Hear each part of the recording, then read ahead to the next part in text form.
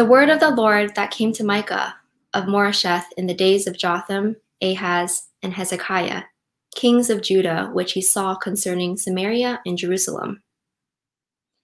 Hear, you peoples, all of you, pay attention, O earth, and all that is in it. And let the Lord be a witness against you, the Lord from his holy temple. For behold, the Lord is coming out of his place, and he will come down and tread upon the high places of the earth. And the mountains will melt under him, and the valleys will split open, like wax before the fire, like waters poured down a steep place. All this is for the transgression of Jacob, and for the sins of the house of Israel. What is the transgression of Jacob? Is it not Samaria? And what is the high place of Judah? Is it not Jerusalem? Therefore, I will make Samaria a heap in the open country, a place for planting vineyards, and I will pour down her stones into the valley and uncover her foundations. All her carved images shall be beaten to pieces, all her wages shall be burned with the fire, and all her idols I will lay waste. For from the fee of a prostitute she gathered them, and to the fee of a prostitute they shall return. For this I will lament and wail. I will go stripped and naked. I will make lamentation like the jackals, and mourning like the ostriches. For her wound is incurable, and it has come to Judah. It has reached to the gate of my people, to Jerusalem. Tell it not in Gath, weep it not at all. In Beth-le-Ephrath, roll yourselves in the dust. Pass on your way, inhabitants of Shapir, in nakedness and shame. The inhabitants of Zaanan, do not come out.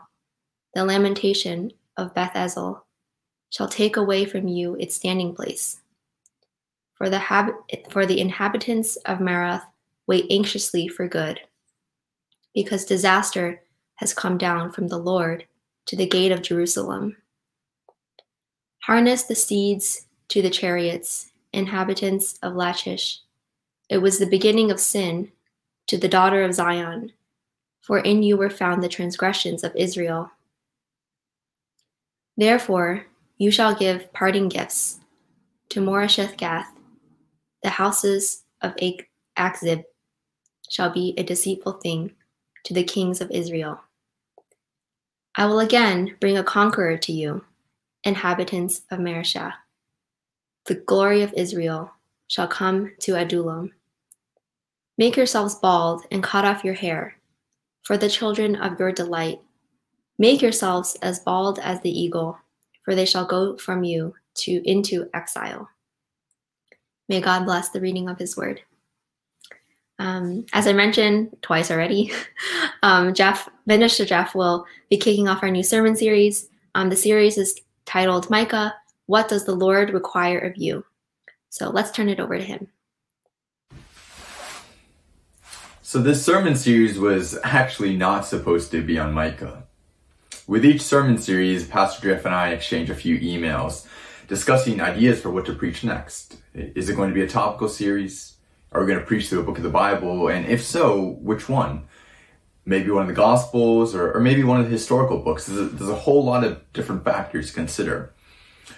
And so in one of my emails, I had sent Pastor Jeff some thoughts and some suggestions. Now what I typed was Micah for one of the books. What I meant to type was Malachi. By the time I had realized it, Micah had been chosen. Pastor Jeff had graciously done the work of dividing up the whole book and planning out the entire sermon series. And at that point, I couldn't bear to just ask him to throw away all that work. But it's okay. I like to think that perhaps it's God's sovereignty working through my stubborn fingers. Because there's a lot of things in this book, in this short book, that I think is important for us to hear. And some of it also lines up as we enter into the season of Advent in a couple weeks. And the last time we preached on Micah was 16 years ago, back in 2004. So what do you know about Micah? I mean, aside from the heavily quoted Micah 6:8 verse, to do justice, love mercy, and walk humbly with your God. So other than that one verse, What do you know?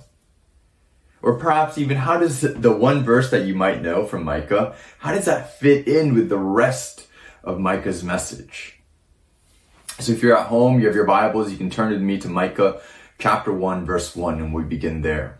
There's a lot here in just this first verse. So the book of Micah begins like this. The word of the Lord that came to Micah of Moresheth in the days of Jotham, Ahaz, and Hezekiah, kings of Judah, which he saw concerning Samaria and Jerusalem. So Micah is a prophet. He's from the town of Moresheth, and he's received a revelation, a word from God. And the first verse tells us the setting of when all of this is happening. During the days of Jotham, Ahaz, and Hezekiah, 3 different kings of Judah. Now, you might remember some of your ancient Near Eastern history. Israel had been split into 2 kingdoms after King Solomon died. And so you had the northern kingdom, Israel, and the southern kingdom, Judah. Now, fast forward 200 years, it's around 750, 700 BC. These kingdoms, these 2 different kingdoms, have prospered during Micah's day. But with this prosperity comes oppression, comes corruption. The leadership was compromised. You had a lot of spiritual issues and a lot of civil issues as well.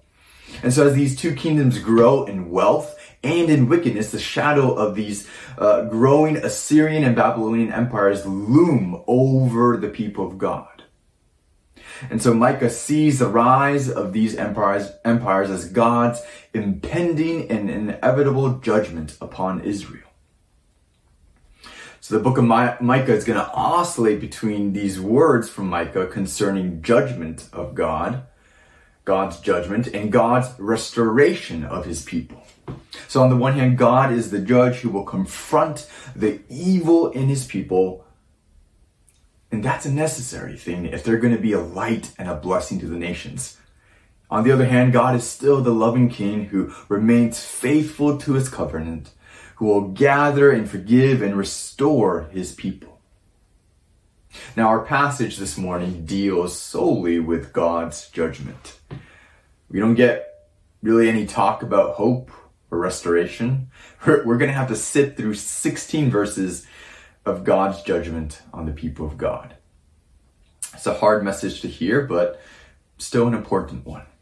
So turn with me to the next verse, Micah 1:2. Why all this judgment? Why all this devastation? Well, obviously because of sin, but more specifically, if we look at verses 2-5, we see this, that the Lord will judge our idolatry. The Lord will judge our idolatry. So Micah proclaims in verse 2, "Hear you peoples, all of you, pay attention, O earth, and all that is in it. Let the Lord God be a witness against you, the Lord from his holy temple." Micah's giving this double command to this call to attention. Hey, listen up. God is taking his people to court. And so the picture that Micah paints for us is of this legal courtroom. God is the judge, he's the prosecution, and he's the witness. And his people are on trial for breaking their covenant with him. God is the star witness. He's the one who sits on that stand and testifies and says, yep, I can confirm that these people, my people, have not been faithful. But God is also the judge who descends from his heavenly throne room to bring judgment. So Micah describes that judgment like this: the mountains will melt under him, and the valleys will split open like wax before the fire, like waters pour down a steep place. And so the imagery is intense. The judgment of God is no joke. And this word is not just a word to Micah's audience. It's a message to one people, yes, but at the same time, it's also a message for all peoples. Because Micah tells the whole earth to listen up, pay attention, listen closely. This indictment that Micah brings against God's people is tantamount to an indictment against all people. Because if God chooses to indict and judge his own chosen but sinful people, how much more do the other nations stand indicted and judged? Micah is a word for all peoples of all times. God is first confronting, though, the evil among his own people, and he's taking them to court. And that specific indictment is idolatry. Verse 5. The Lord will judge our idolatry. And verse 5 gives us the reason. Why is God coming out of his heavenly throne room to judge his people? Why are the mountains melting and the valleys splitting open? He says this, all of this is for the transgression of Jacob and for the sins of the house of Israel. What is the transgression of Jacob? Is it not Samaria? What is the high place of Judah? Is it not Jerusalem? High places, they were these places of worship, usually at the top of hills. But they were often used to worship idols. Going there was fundamentally a rejection of God. Now, what Micah points out is that these high places are in Samaria and Jerusalem, the two capitals of the northern kingdom and the southern kingdom. So it's a picture of idolatry at the very heart of the nation, in the capital, in both capitals of both kingdoms. The nation as a whole is corrupt to its very core. And so God now is coming in judgment upon the nation's idolatry. Verse 7, all her carved images shall be beaten to pieces, all her wages shall be burned with fire. All her idols I will lay waste, for from the fee of a prostitute she gathered them, and to the fee of a prostitute they shall return. Now, Micah's talking about prostitution here, but it's a different kind of prostitution. He's talking about the temple cult prostitution. The idea was that, for all these false gods and goddesses, the union of these gods and goddesses brought about the fertility for the people's crops, or that was the belief, during the spring season. And that union was celebrated and symbolized and affected through people paying for the services of a temple prostitute in order to procure and obtain the favor and blessing from these idols.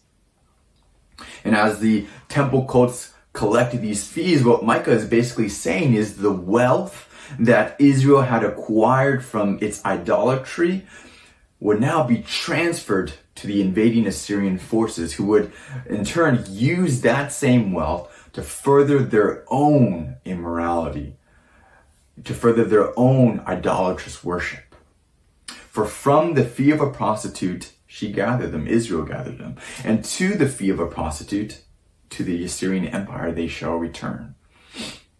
It's an ironic judgment as God uses the idolatrous Assyrians to judge the idolatrous Israelites. So God is taking his people to court, and the indictment is idolatry. But what is that really? Is it simply the act of bowing down to a carved image? Is it Israel going to these high places to engage in immorality? I like how the New City Catechism defines it. Idolatry is trusting in created things rather than the Creator for our hope and happiness, significance, and security. Idolatry is trusting in created things rather than the Creator for our hope and happiness, significance, and security. That's to say that we love, trust, and obey something or someone more than God. Because deep in our hearts, what's going on there, beneath all the behavior and actions and rituals, we believe that this idol, not God, will rescue us. We believe that this idol, not God, will give us happiness. It will satisfy the desires of our heart. We believe that this idol, not God, will give us meaning and purpose in life, that it will make us feel valued and secured. Israel was in this covenant relationship with God and God alone, yet they were unfaithful. Because the covenant relationship is not an open relationship. Neither is the covenant relationship being in a throuple with God and something or someone else. And yet oftentimes without God's consent, that's how we treat our relationship with God. Maybe we don't look to replace God entirely, but we effectively remove him from our hearts. Because the throne of our hearts is not a love seat. It's not 2 seats. It's not a couch. It's definitely not a sectional. There's only one seat. Room for our Creator or his creation. Who sits or what sits on the throne of your heart? What are our idols? What are your idols? Probably not carved images. Probably not ancient fertility rites. There's an article that I like to refer to now and again because I think it's just so revealing and convicting with the way it's written, especially when it comes to identifying the idols that we trust in for our hope and happiness and significance and security. So let me read it to you. It goes like this. Hello, I am an idol. Don't be afraid, it's just me. I notice you're turned off by my name, idol. It's okay, I get that a lot. So allow me to rename myself. I'm your family, your bank account, your sex life, the people who accept you, your career, your self-image, your ideal spouse, your law-keeping. I'm whatever you want me to be. I'm what you think about while you drive on the freeway. I'm your anxiety when you lay your head on the pillow. I'm where you turn when you need comfort. I'm what your future cannot live without. When you lose me, you're nothing. When you have me, you're the center of existence. You look up to those who have me. You look down on those who don't. You're controlled by those who offer me. You're furious at those who keep you from me. When I make a suggestion to you, you're compelled. When you cannot gratify me, I consume you. No, I cannot see you or hear you or speak back to you. But that's what you like about me. No, I'm never quite what you think I am, but that's why you keep coming back. And no, I don't love you, but I'm there for you whenever you need me. What am I? I think you know by now. You tell me. What came up in your mind as I read through this? What made you just a little bit uncomfortable as you heard those words? What was the thing that made your heart want to hold on to it a little tighter, even as your head said, no, we're not together? Our passage today is on God's judgment. More specifically, God's judgment of our idolatry. Now notice that this passage, as Micah speaks forth God's word, he's not dealing with sin of the Assyrians predominantly, or the Babylonians. He's dealing with the sins of God's own people, not the other peoples or the other nations. Because God must first confront the evil in his people before they can be a blessing to the nations. Because this is how the book of Micah ends. And so we're kind of getting ahead of ourselves a little bit, but it's okay. Micah 7, 18 to 20, the last couple of verses. Who is a God like you, pardoning iniquity and passing over transgression for the remnant of his inheritance? He does not retain his anger forever because he delights in steadfast love. He will again have compassion on us. He will tread our iniquities underfoot. He will cast all our sins into the depths of the sea. He will show faithfulness to Jacob and steadfast love to Abraham, as you have sworn to our fathers from the days of old. So yes, there is hope. There's restoration. God will keep his promises to Abraham.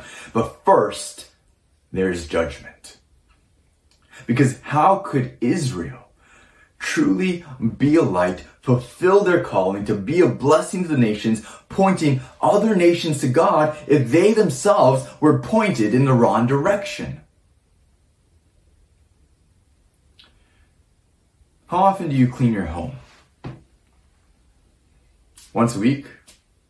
Once a month? How often do you clean the tools you use to clean your home? Every week or so, I clean my apartment, but I also clean my Roomba vacuum, which Ian and I named Jarvis. And that's because over the course of that week, Jarvis's brushes trap a lot of hair.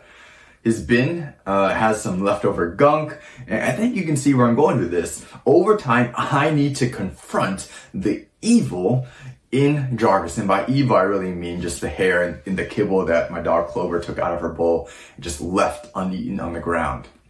I need to clean it out in order that Jarvis can be a blessing to the rest of my apartment, a blessing to me. Likewise, God's word to us through Micah this morning is a warning against the idolatry among God's own people. Whether that is in our own hearts as Christians or in the church as the people of God. What are the golden calves in the church, maybe even our church, that need to be taken down for us to be a blessing to the nations, to be a light to the nations? Now here's my challenge for us though. It is incredibly easy to point to the other idols, to the idols of the church, maybe our church, that others hold up. Not so easy or natural to identify the idols of the church, maybe even our church, that we hold up. And if we neglect the latter, then I think we miss part of the point of this passage. The Lord will judge our idolatry. And as the passage continues, we find that God's judgment is devastating and it dismantles our idols. God's judgment is devastating and it dismantles our idols.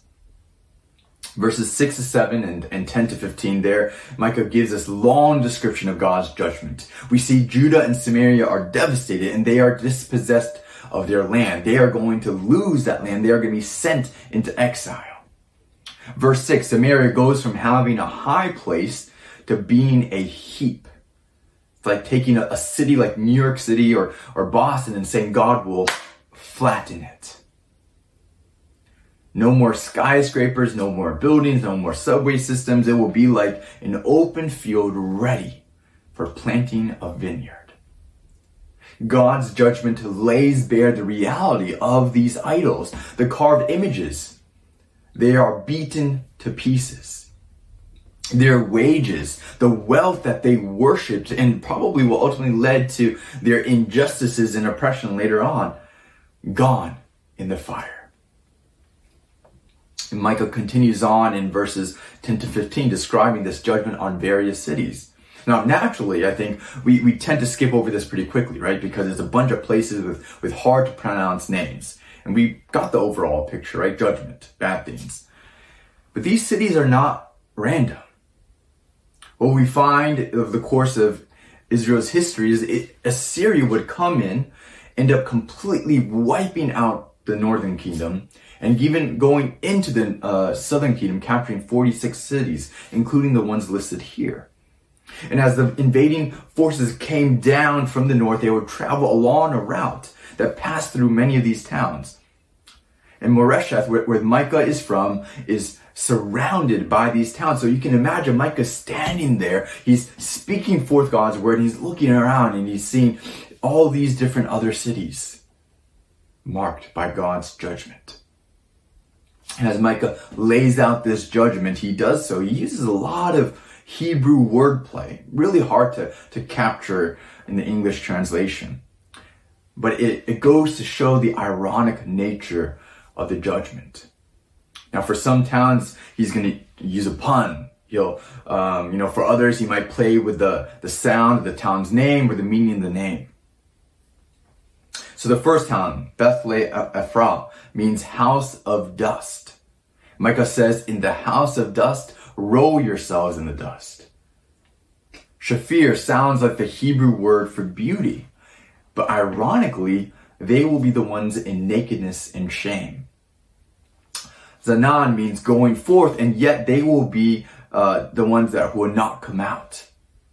Beth Etzel is the house of taking away, but they will be the town that has its standing place taken away. Marath sounds like the Hebrew word for bitter, but they will be the ones waiting for good or sweetness. Lachish was a city that was known as a military stronghold, but their horses, instead of being used for war chariots, would be used to flee. Akzib is similar to the word for deceptive. So where it was once a city that provided wealth and business for its leaders, God's judgment would turn their prosperity into an illusion. Marisha sounds like a conqueror, but instead they would be the one conquered. Now, even with this explanation, maybe perhaps it's still a list of hard to pronounce names. Might be easier for us to picture this.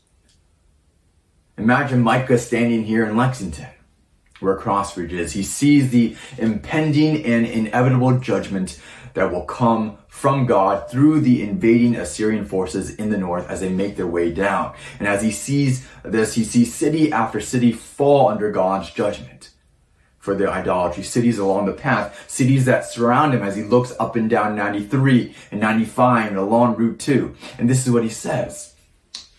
Lawrence will be overrun with the lawless. Andover will be handed over. Lowell will be lost. Fires will burn in Woburn. Bedford will be put to sleep. Concord will be conquered. No winds will come in Winchester. The light will go out in Brighton. Watertown will experience drought. And Waltham, nicknamed the Watch City, its time is up. So this is the picture that Micah paints for us using this wordplay. Not specifically talking about our cities, but that God's judgment, it's devastating. And it dismantles our idols. God's judgment shows that our idols lead to our demise. Our idols cannot give us what we want or need, and ultimately they can't deliver. I recently finished watching a show called The Good Place. Really interesting show that explores ethics and philosophy, not always from a Christian point of view, but still very interesting. The show is about a woman named Eleanor Shellstrop who dies, and as a reward for living a righteous life, which, by the way, is not the gospel at all, but for living a righteous life, she ends up in the good place, which is basically their name for heaven. Now, in order for me to continue giving this illustration, I'm going to have to spoil the entire show for you. So this is your one and only warning. If you don't want to be spoiled, and I warned you, mute the audio. Now I'll give you a thumbs up when you can unmute it. Ready? Find that mute button or leave the room or take the headphones out of your ears. Okay. So in this show, what we discover is that Eleanor and her new set of friends are not actually in the good place. They're not in heaven. They're in the bad place. They're in hell. It's a ruse. But through a series of circumstances, though, they actually make it into the real good place. And then another twist, only to find that the good place is not so great. You see, heaven in this show is basically a place where you can get and do anything and everything you want, where all your earthly desires and needs are met. So they get to heaven. They do everything they wish for, everything that they wish they had done on earth, and then still have all of infinity left. As one of the people in the good place said, this place kills fun and passion and excitement and love. And so one area that I think actually both the Bible and this show agree upon is that these earthly desires are not enough to give you hope and happiness, significance and security. Now, where they disagree is their solution to the problem. Eleanor and her friends end up creating a way to end your own life in heaven, ironically, because this supposedly makes you appreciate these earthly desires more because they're temporary again. But I think that only goes to show the insufficiency of their idols and the ironic nature of their heaven. Their heaven is basically another earth with premium benefits.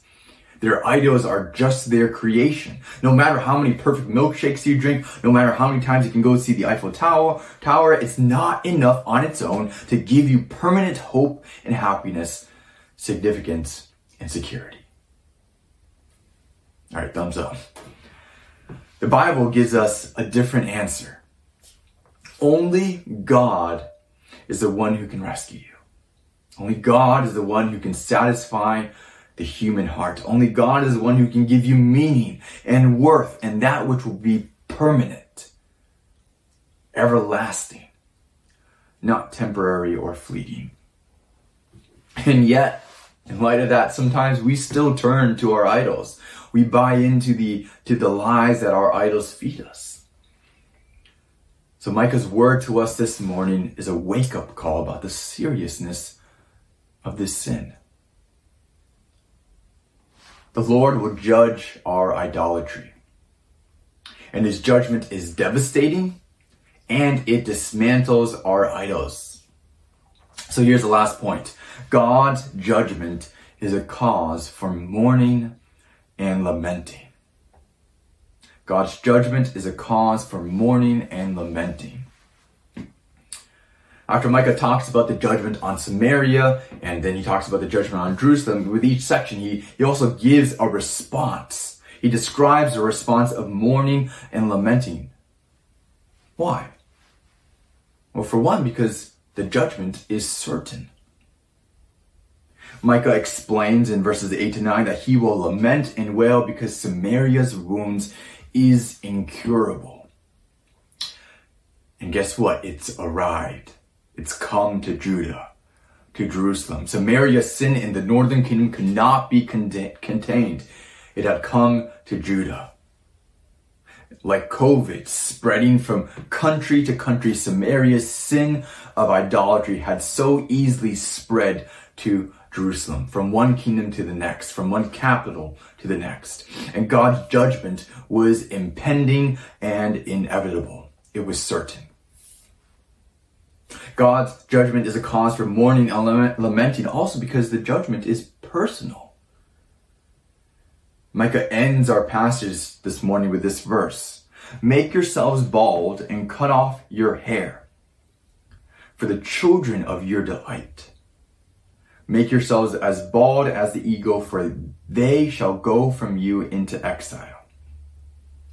He calls on his people to mourn, to take serious over the consequences of their sin, consequences that end up affecting even their children. And in their act of mourning, they are identifying themselves with their sin of idolatry. And that's something that we need to do as well. To take the time to reflect and name the idols in our hearts and among the people of God. Now, we believe in the good news that Jesus Christ died on the cross to bear the wrath and judgment of God and to suffer the punishment for our sins. But God's word to us today is a reminder of why that news is good. To recognize the seriousness of our sinful idolatry and the awesomeness of God's judgment. Let's pray.